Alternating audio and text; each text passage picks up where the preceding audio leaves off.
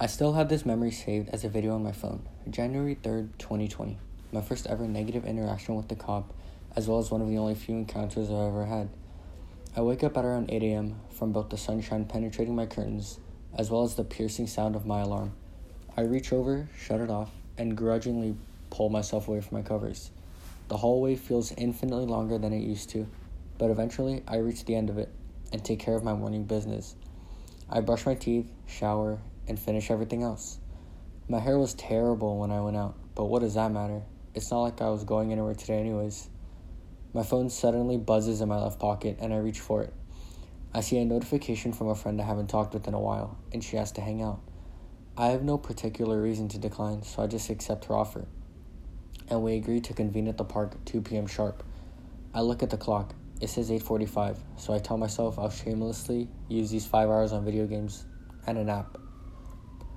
I check the clock around every hour or so, balancing it with my alarming consumption of water and complete concentration towards my screen. After seemingly no time at all, I look at the clock again. It reads 1:55, and I immediately turn off my computer to get ready. I throw on a recently washed hoodie, some beige khakis, and black old school Vans. This whole process takes a little under a minute, and I storm out of my apartment building. The elevator feels so much slower than usual, but eventually I exit the elevator and start sprinting. We all arrive at around the same time, and immediately we start walking to the nearest bus stop. Contrary to our previous experiences, the bus arrived relatively quickly, taking around only 5 minutes when normally nearly triple that time was to be expected. We enter the bus and I take the seat near the back, adjacent to the retractable windows. The Wi-Fi on the bus is hellishly slow, but eventually we arrive at our stop. Downtown seems a lot more morbid than usual, littered with trash around every corner and filled with the smell of cigarette smoke and marijuana. I decide to ignore these negatives and instead decide on just trying to have fun. We stumble upon a bakery, pick up a few rolls, and continue strolling. I see a playground in the distance and opt for it.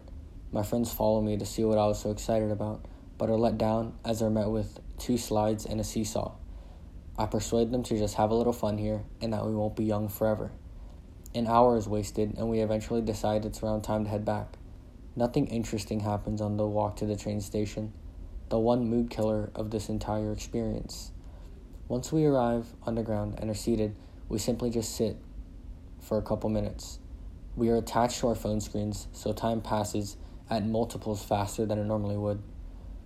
Suddenly, we are overcome with the classic reckless teenager moment.